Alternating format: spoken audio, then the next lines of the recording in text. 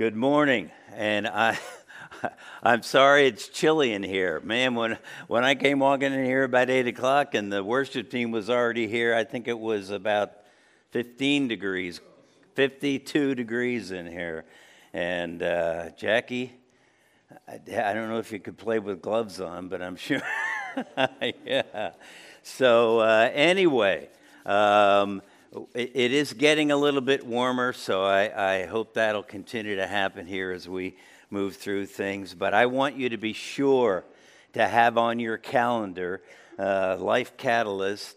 Dr. Dave Hubble will be with us next Sunday. It was pretty cool that we had already made some changes for last Sunday because of sickness on the part of their team. And then, of course, the ice came. And we didn't have services anyway last Sunday. So it was all of God. And so here we are this morning. And we are jumping back into 1 Corinthians. Next Sunday, this whole business is about a biblical approach to addiction. What does the Bible say about addiction? You don't want to miss that opportunity. If you know of some folks that you believe would benefit to be here, to have that information. I don't mean because they have an addiction problem, although that would certainly be of a help to them, but it will be a great Sunday morning, and you won't regret having been here. So join us next Sunday for that. It will be worth your while. We will have a great time together. So back to 1 Corinthians.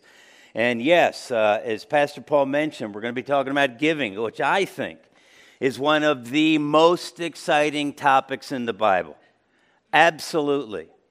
It is also, yes, at times, one of the most misunderstood topics in the Bible. Misapplied, misused, all the rest of it. But also, at times, one of the most dreaded topics. Oh, no. He's going to talk about giving again. Oh, I don't want to feel that kind of guilt. Well, I hope that won't happen this morning. Our desire is not in any way to guilt you into doing anything, certainly not to giving. But as we talk about giving, it is right in the context of finishing up 1 Corinthians, the last chapter of our study, 1 Corinthians chapter 16, and I believe you will see, I trust you will see that giving really is one of the most exciting topics in the Word of God. Listen, there are about 500 verses in Scripture about prayer. I don't know if you've thought about that or looked at that, but 500 verses that talk about prayer. Almost 500 verses that talk about the idea of faith, the need to believe, the need to trust. Faith is critical to our salvation. But there are just over 2,000 verses about material possessions, about money, and about how we are to use money and the things that God gives us. That volume of Scripture talking about money alone would indicate the importance of the topic to God as He communicates it to us.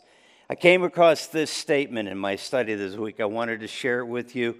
We talk about money not because we want something from you, but because we want something for you. Now think about that. You say, oh, you're talking about money because, well, it can't be because the budget is behind. All right, it's only the third week in January in the new budget, all right? But seriously, it's not about getting something from you. We want to share that God talks about giving something to you, getting something for you, not from you. And that is critical. That is absolutely true as we dive into the Word of God this morning. So let me get your hearts and minds going in this direction. A couple of verses from the book of Proverbs that absolutely apply to us today. Chapter 3, verses 9 and 10. Proverbs, honor the Lord with your wealth and with the first fruits of all your crops. In other words, the writer of the book of Proverbs is saying, listen, you need to give first.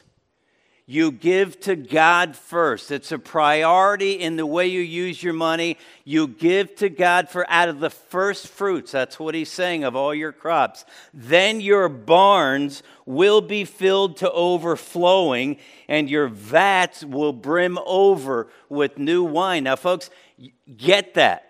We give to God first. God says your barns will be filled to overflowing. Your vats will brim over.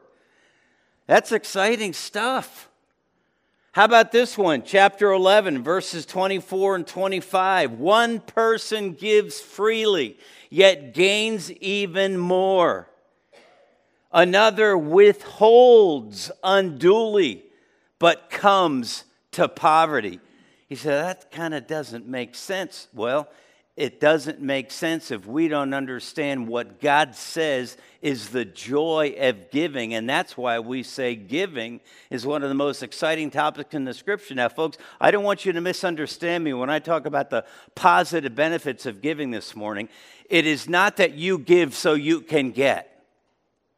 It is not about putting more in the offering box or on Planning Center and the giving app or whatever it is, so that if you give more, you can expect God to do more for you. That's not what this is about.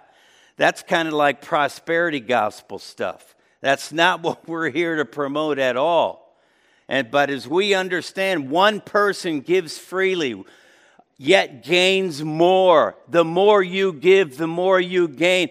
Another withholds unduly, but comes to poverty. A generous person will prosper, and whoever refreshes others will himself be refreshed. That is a biblical principle. Generosity is a key to our giving. And if you and I are to become more like Jesus, I don't know if you have made any New Year's resolutions this year or just the commitment to say, God, I want to be more like Jesus in 2022. I got to tell you, if that will happen in your life, it is critical that we understand what the Bible says about giving and then learn to become a giver. Because that is how we will become more like Jesus. So please open your Bibles with me to 1 Corinthians chapter 16. 1 Corinthians chapter 16.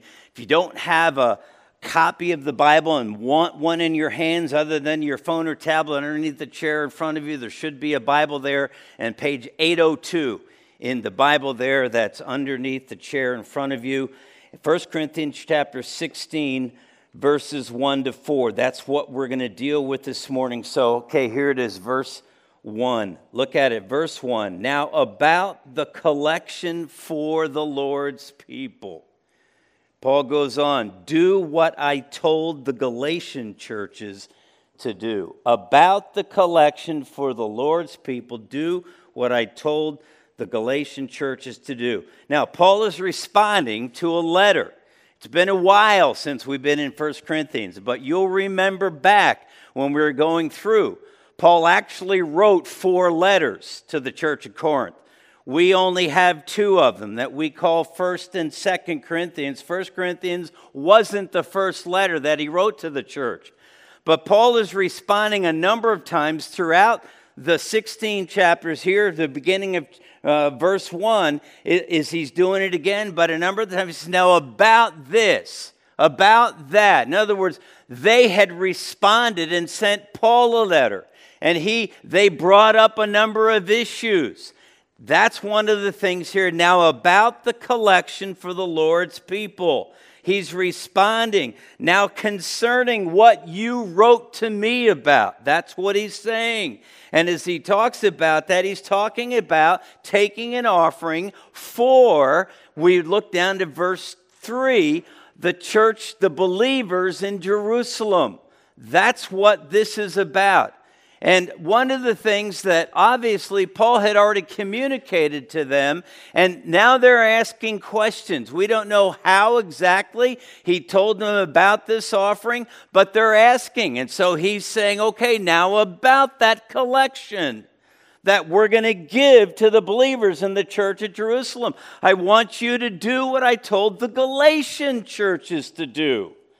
And so there were probably 3, 4, 5 other churches. You could read back through the book of Acts and find out who they are. And that Paul had already told the Galatian churches what they were to do. Paul was on this campaign for this offering to send money to the believers at the church in Jerusalem.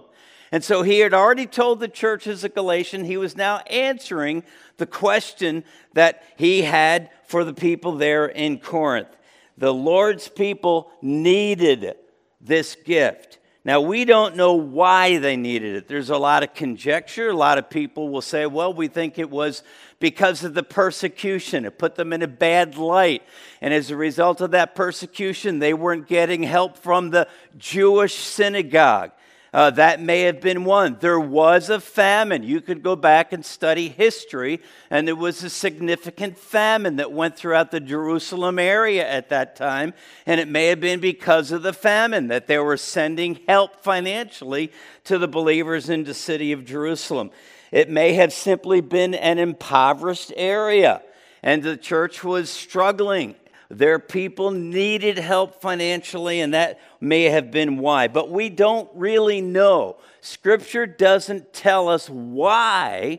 We also, just like we don't know when Paul says, do what I told the Galatian churches to do, we have no record of what it was that Paul told the Galatian churches to do, other than that, hey, we're taking an offering for the churches in Jerusalem, for the church in Jerusalem, the believers that are there.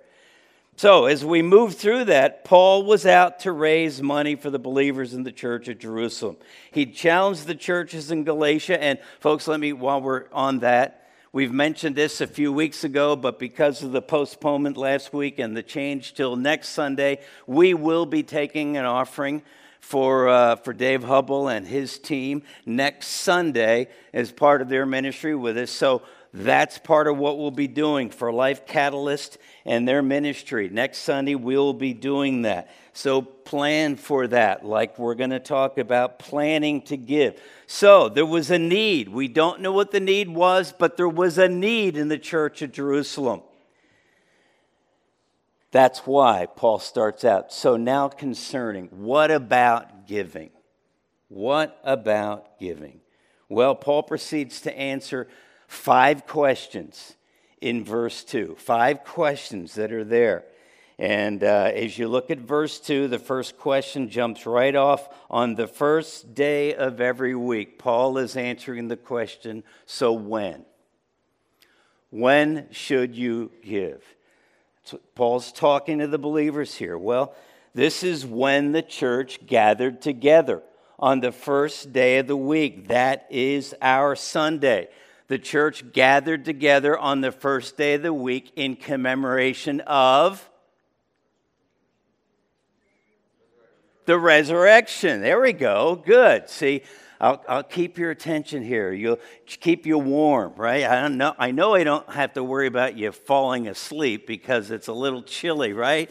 And but yes, that's what it was, in commemoration of the Lord's resurrection. And when you study back through the Gospels, and we find that into the that Jesus met with the disciples on that first day, which was Sunday. That's when Jesus rose from the dead. A week later, he met with the disciples again on that Sunday.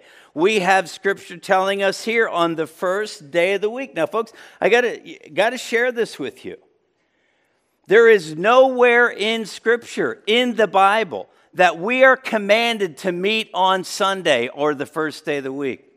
There's not. He said, oh, well, it says here, okay, it says, but there's not a command. And just because it may be mentioned doesn't mean it is always necessarily a precept or a principle to follow. It is what the early church did, no question about it. I'm not trying to say that meeting on Sunday is a bad idea or that we shouldn't do it, folks. I'm just telling you, Scripture doesn't command it, nor is Sunday a Christian Sabbath. The Old Testament, the Jews were commanded to honor the Sabbath. That was Saturday, the last day of the week, not Sunday, the first day of the week. When the church started, there were those believers who, as time moved on, and then, of course, into our time, where Sunday was viewed as a Sabbath. You don't do any, that's how I was brought up. Sunday afternoon, after we got home from church and ate dinner, we were not allowed to go outside as kids. And probably a lot of you that are my generation would know the same thing. I remember as a youth pastor at a specific church, after I got there and we did a Sunday night after church activity, and I had one of the men come up to me and ask me what we were doing and where we were going, and that wasn't an enjoyable experience for me to explain that. Because it was Sunday. He told me we don't even buy bread and milk on Sunday. We don't even go out to restaurants on Sunday. Why? Because it's a Sabbath. No, it's not. They're two different things, folks. And when we study the scriptures, go back into the Old Testament, you'll find out, and you can go back to Exodus chapter 31, and you can find out that when the Lord told Israel, the Sabbath was a sign between God and the nation of Israel. It is not Sunday, the first day of the week. It didn't transfer. No work was to be done on the Sabbath. There was all kinds of restrictions set up in the Old Testament. I mean, there was examples of individuals who violated that Sabbath code who were killed because of that. But that's not the first day of the week. That's not Sunday. So please understand. And again, Sunday is nowhere commanded in Scripture, but it has been the practice, from what we can tell, from what we see in Scripture, of the church from the beginning. Acts chapter 20, if you want to write that down, look at it or look at it in your Bible, check it out later. Paul is writing to the Ephesian elders a little bit later. And we read this, Acts chapter 20, verse 6, "But we sailed from Philippi, and 5 days later joined the others at Troas, where we stayed 7 days." Verse 7, Acts 20, "On the first day of the week, we came together to break bread. Paul spoke to the people, and because he intended to leave the next day, kept on talking until midnight." Must have been the Sunday evening service. Kept on talking till midnight. And if you remember the account in Acts chapter 20, that's when the guy by the name of Eutychus fell out of the window. He fell asleep in the window and fell out of the window because Paul was preaching so long. We're just going to move right on. But they came together on Sunday and set aside their money. When? First day of the week. Second question, verse 2. "On the first day of every week, each one of you," that question, who? When? First day of the week. Who? Each one of you. Look, that's what Paul says. Each one of you. You who are believers. He's writing to the church. All of you. Every one of you. Each one of you. The church are to give of the first day of the week. It's not just the rich folks. It's not just the well-to-do. It's not just the haves. The have-nots are not excused here. The haves and the have-nots, the rich and the poor, the wealthy and the others. Remember, we could talk about the widow who gave everything she had, right? So it's everyone is included. And it's critical that we understand every one of us who know Jesus Christ as Savior, as a believer, is responsible for the Lord to give. That's stewardship. Stewardship, we think sometimes, is just about money. It is about everything. In fact, it's everything you do from the time you say, "I believe." stewardship is about your life, about your resources, about your money, about your energy, about your time, everything about you and I from the day we say, I believe. And God's people in Jerusalem had a need. God's people were capable of playing a role in providing for that need. Every one of you. Who? How? Verse 2. How is the third question. On the first day of every week, each one of you should set aside a sum of money in keeping with your income, saving it up. So on the first day of the week, every one of you, here's how, is to set aside a sum of money, saving it up. Now, what is that? Well, was this an offering during a service on the first day of the week? Or was it each individual believer paying special, intentional attention to the need to take some of what God had prospered them with and put it aside, set aside a sum of money, and then when the time is there, when there's a need present, which in the church could be all the time there, then give it. Well, we don't know for sure. Actually, the language would indicate that it was more the individual themselves that would set the money aside and take care of it till there was the need to give it. Now, that certainly does not negate our practice of giving, and that the church handles that and administrate and stewards those gifts that you give on a regular basis. But what was the situation? We don't know. But what we do know for sure was that God's people were to set aside a sum of money to save it until it was needed. It was to be done again on the first day of the week. This indicated regularity. You say, well, man, I don't get paid every week. Me neither. I get paid every other week. And that's when I give. So when we talk about on the first day of the week, it's not necessarily meaning that you have to give every week. I don't think that was the case. Actually, what happened here for the believers in the church that Paul's writing to in Corinth, most likely most people got paid every day. They didn't get paid every other week, or they didn't get paid once a month or once a week. Some may have, but probably they worked and got paid the end of that day. Do you remember the Lord telling the parable about he was out getting people to work for him, and he hired somebody and sent him out into the field in the morning, a couple of guys, and then later on in the day hired some more and sent them out in the field, and then at the very end of the day hired somebody who went out just for a little bit of time. And remember the question was, he paid them all the same money? Well, when was that? It was at the end of the day.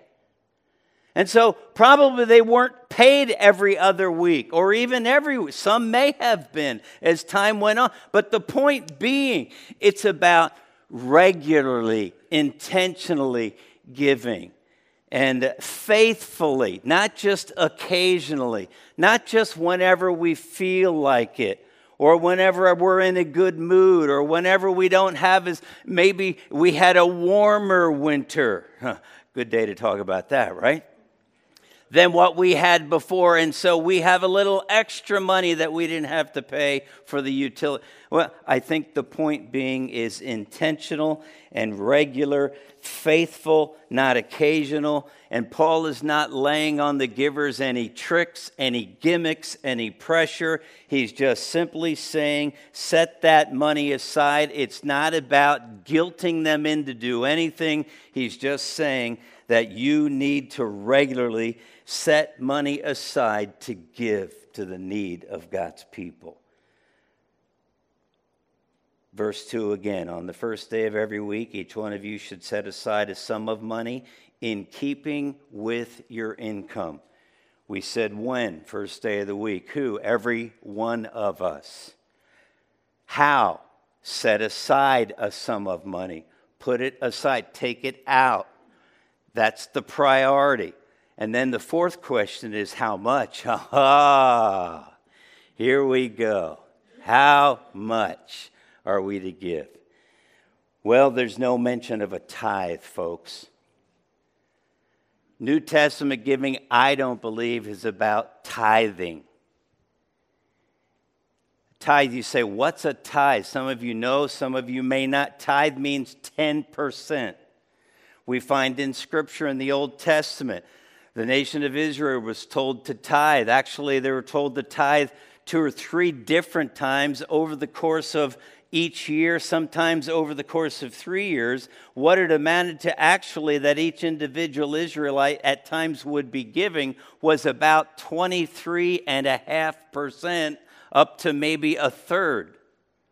That's what the Old Testament giving was, and it was what you had to do. We find no record or any indication given to the church about tithing. It's not mentioned. It's not used. When the word is used in the New Testament, it's used simply to describe something that was done at a different time. It is not commanded of God's people to tithe. Wow, that's great to hear. No wonder we cut budget. No, not at all. Not at all. Folks, the whole business, God says, what we read, what Paul says, is we set aside a sum of money in keeping with your income, or to the extent that God prospers you. That's really the better term here. To the way in which God prospers you. That's how we are to give. If God prospers you a great deal, you ought to give more than somebody where God doesn't prosper as much. And so what we find here, would that be part of the income? It could very well be, but the word has to do with God's prospering us, which is a relative term, right? That's going to be different for each and every one of us. Listen, folks, we in the United States are unbelievably wealthy compared to the majority of the world. You do know that. I'm sure this is not the first time you've heard that. If you were to study the rest of the world and do study on average income around the world, you'll find that we in the United States, we are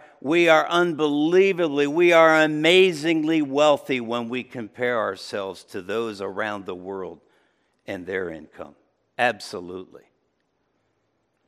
So when we talk about this, giving is that relative thing because prosperity is a relative term. And listen, most of us have more than we need, right? I mean, really. Most of us have more than we need. In fact, we tend in the church today, well, and not just in the church, but as believers today, we tend to overestimate what our needs really are. We call a lot of things needs that 50 years ago people wouldn't call needs. That doesn't mean it may not be a need. You say, well, they didn't have internet 50 years ago, so that's a need. Well, you'll have to figure that one out, right? Cable TV, you'll have to figure that one out. They didn't have that 50 years ago, right? But we tend to call things needs that are more wants than needs, right? When we think about it, I mean, folks, you got to be honest with yourself. Think about that. Another thing that we do is we also tend to overestimate how generous we are. If somebody was to say, are you generous? I mean, most of it, we would want to say, oh, yeah. Well, again, generous is a relative thing, right? What does generous mean? Some people you know are way more generous. I know people who are way more generous than me. So we need to figure that out, but we need to talk about it. We need to give out of our abundance. It might be less than 10%. But guess what? It might be more. That's why the Bible in the New Testament, no New Testament writer ever talks about giving 10%. It says, give as God has prospered you. That's the principle over and over and over again. 10% is a great place to start. It's a bad place to stop. Because God will prosper. And the exciting thing about giving, and we'll see that as we talk about some of the scripture that Paul and John read for you earlier, would be an indication of that. So how much as God prospers you? You have to figure that out. Are your needs met? Are you generous? That's why I started with those 2 verses in the book of Proverbs when we began. The 5th question is why? Verse 2, on the first day of every week, each one of you should set aside a sum of money in keeping with your income, literally as God has prospered you, saving it up so that when I come, no collections will have to be made. Paul was coming back to Corinth. That's what he was writing to them about. He was going to come back to collect that offering that they had been setting aside.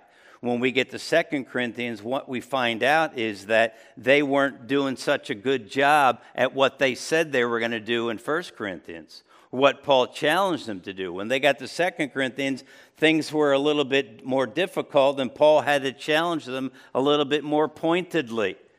But as we look at this why, because the time of Paul's arrival back to the church at Corinth was not certain, they were to set aside, they were to save up so that when Paul came, they would be giving, not just because Paul's here. What am I going to do now?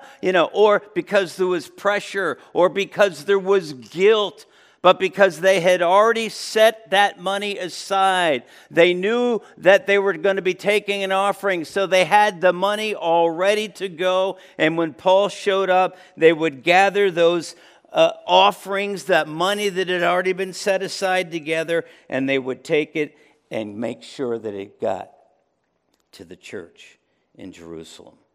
They would have the money all ready to give because God had prospered them and they had prepared their offering as a responsibility before God to meet the needs of God's people in Jerusalem. You see, it also makes it easier to give a larger amount when you've already got the money set aside, rather than when it's based on, January, got all the Christmas bills to take care of. Well, if we're regularly setting money aside as God prospers, when the need to give comes, it's there. We don't have to worry about it. Why? Because it was the first fruits. It was taken out ahead of time. You say, so what does all this mean for us? So what? All right, giving. What do we do? How do we handle this? Well, I have 2 thoughts for you. God desires to use God's people to provide for God's people. That's part of the reason we do the Deacons Fund on the Sundays that we take communion, that we have the Lord's Supper. But it's also why we give for the ministry of the church, because there are needs to the ministry. If we're going to do what God's called us to do, and Paul's not specifying as much that here as he does later in 2 Corinthians, but as we talk about this, God desires to use God's people to provide for God's people. Now that can be an amazing and exciting thing, as we have the opportunity to give to see God's people provided for. Now, if we're going to do that, I think there are 3 things that are necessary, 3 things that are required. Number 1 is a regular and intentional plan to give. That's what Paul's talking about in verse 2. A regular and intentional plan to give. We give faithfully, not occasionally. We give regularly. That's the first day of the week set aside. That's why Paul's talking about. And if we're going to give that way to meet the needs of God's people, it will take a regular and intentional plan on our part to give. We will have to be thinking about, all right, I need to set aside some money for the work of God, for the people of God. Secondly, it will involve an awareness of God's providing for us, of God's prospering us. If we're going to give out of what God gives to us, if we're going to give the way God prospers us, remember, everything we have is already God's, right? That's really stewardship. That's really what Paul talks about when he uses that term. The idea is God has given us everything that we have. He's given us our life. He's given us breath to breathe. He's given us health. He's given us all that we own. He's given us all of our abilities. He's given us time, all of that. We're to manage. That's the idea of stewardship. We manage that for Him. But we've got to be aware that God has provided for us. More than that, He prospers us.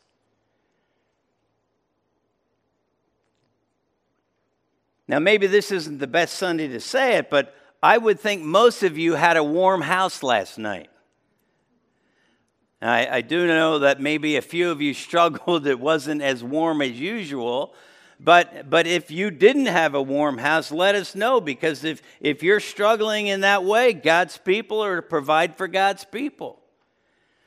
But as we talk about, we need to recognize how God has prospered us. And that's a relative thing. I recognize that. Thirdly, once we have a regular intentional plan, that's what Paul was talking about in verse 2. Once we're aware then that what we have is all of God, He prospered us, we give out of the way He prospered us, we then say, all right, now then, I'm willing to give. When we follow God's plan, when we're intentional, when we're faithful and regular about that and aware of God's provision for us, we simply then have a willingness to give. God desires to use God's people to provide for God's people. Secondly, and this is kind of a foundation to what I just said here then. Giving reveals what's in your heart. You see, all of what Paul says to the church in Corinth is an indication of what's going on in their heart.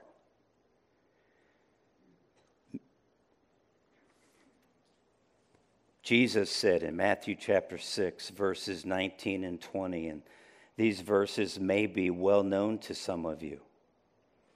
Do not store up for yourselves treasures on earth, where moth and vermin or rust destroy, and where thieves break in and steal. Treasures on earth, but store up for yourselves treasures in heaven, where moths and vermin do not destroy, and where thieves do not break in and steal. So my question would be, as you read those two verses, what do we spend more time doing? Laying up, earning treasures on earth or treasures in heaven? Where do we spend the most of our time? Building up treasures on earth or laying up treasures in heaven? And then verse 21, because this is what Jesus says, and here's the heart. Verse 21, for where your treasure is, there your heart is also. Where your treasures are, tell you where your heart is. Right? That's what Jesus said. So it's about our heart. Giving reveals what's in your heart. If you or I are not giving as God has prospered us, something's wrong in the heart. Jesus said that. It's critical that we understand, because the exciting part is, and Paul, I didn't know you had that passage of Scripture, but I have it right here, so I'm just going to talk about it really quick as we wrap this up. In 2 Corinthians chapter 9, verses 6, 7, and 8. This is what Paul said. And again, this is the same church, 2 Corinthians. He's writing a letter again to them. And he's talking about this same offering in chapters 8 and 9. But he's saying, remember this, whoever sows sparingly will also reap sparingly. And whoever sows generously will also reap generously. You see, those are the two verses in Proverbs. That's the principle that we started with in the book of Proverbs about giving generously. When we give generously, we reap generously. You know what Paul's saying? Farmers, the more seed you plant, the more crops you'll get. If you say, man, I can't afford to put that much seed in the ground because, boy, we got to live on it. But the more seed you plant, the more crop you'll get. The more seed you sow, the more you will reap. The more generous you are in your planting, the more generous you'll be in your reaping. Verse 7, each of you should give what you have. Here it is. This is what Paul says. What Jesus said in Matthew 6, here's what Paul says. Give what you have decided in your heart to give, not reluctantly or under compulsion or out of guilt, because God loves a cheerful giver. There it is. It's our heart. And then look at verse 8. There it is. And God is able to bless you abundantly, so that in all things, at all times, having all that you need, you will abound in every good work. Having all that you need. See, when we give generously, God blesses abundantly, and you have all you need. And if you go down, and I'll just read it because I don't have it on the slide here, but when you go further on, and Paul and John read this for us, verse 11, you will be enriched in every way so that you can be generous on every occasion. That's why God is generous. That's why when you reap a lot, you'll sow, or you sow a lot, you'll reap a lot. When you're generous in your giving, you'll be generous in your reaping. Why? Because God wants you. Verse 11, God wants you to be able to keep giving. And the more we give, the more God gives back so that we can keep giving more. That's why giving is one of the most amazingly exciting things in the Word of God. Because the joy of giving is real. That's what Paul's talking about. Just imagine with me, what if you tried to outgive God this year? Have you ever heard that? Oh, you can't outgive God. My question is, how many of us have tried?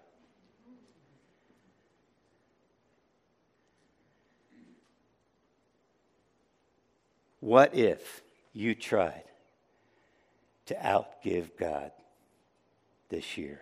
Whew.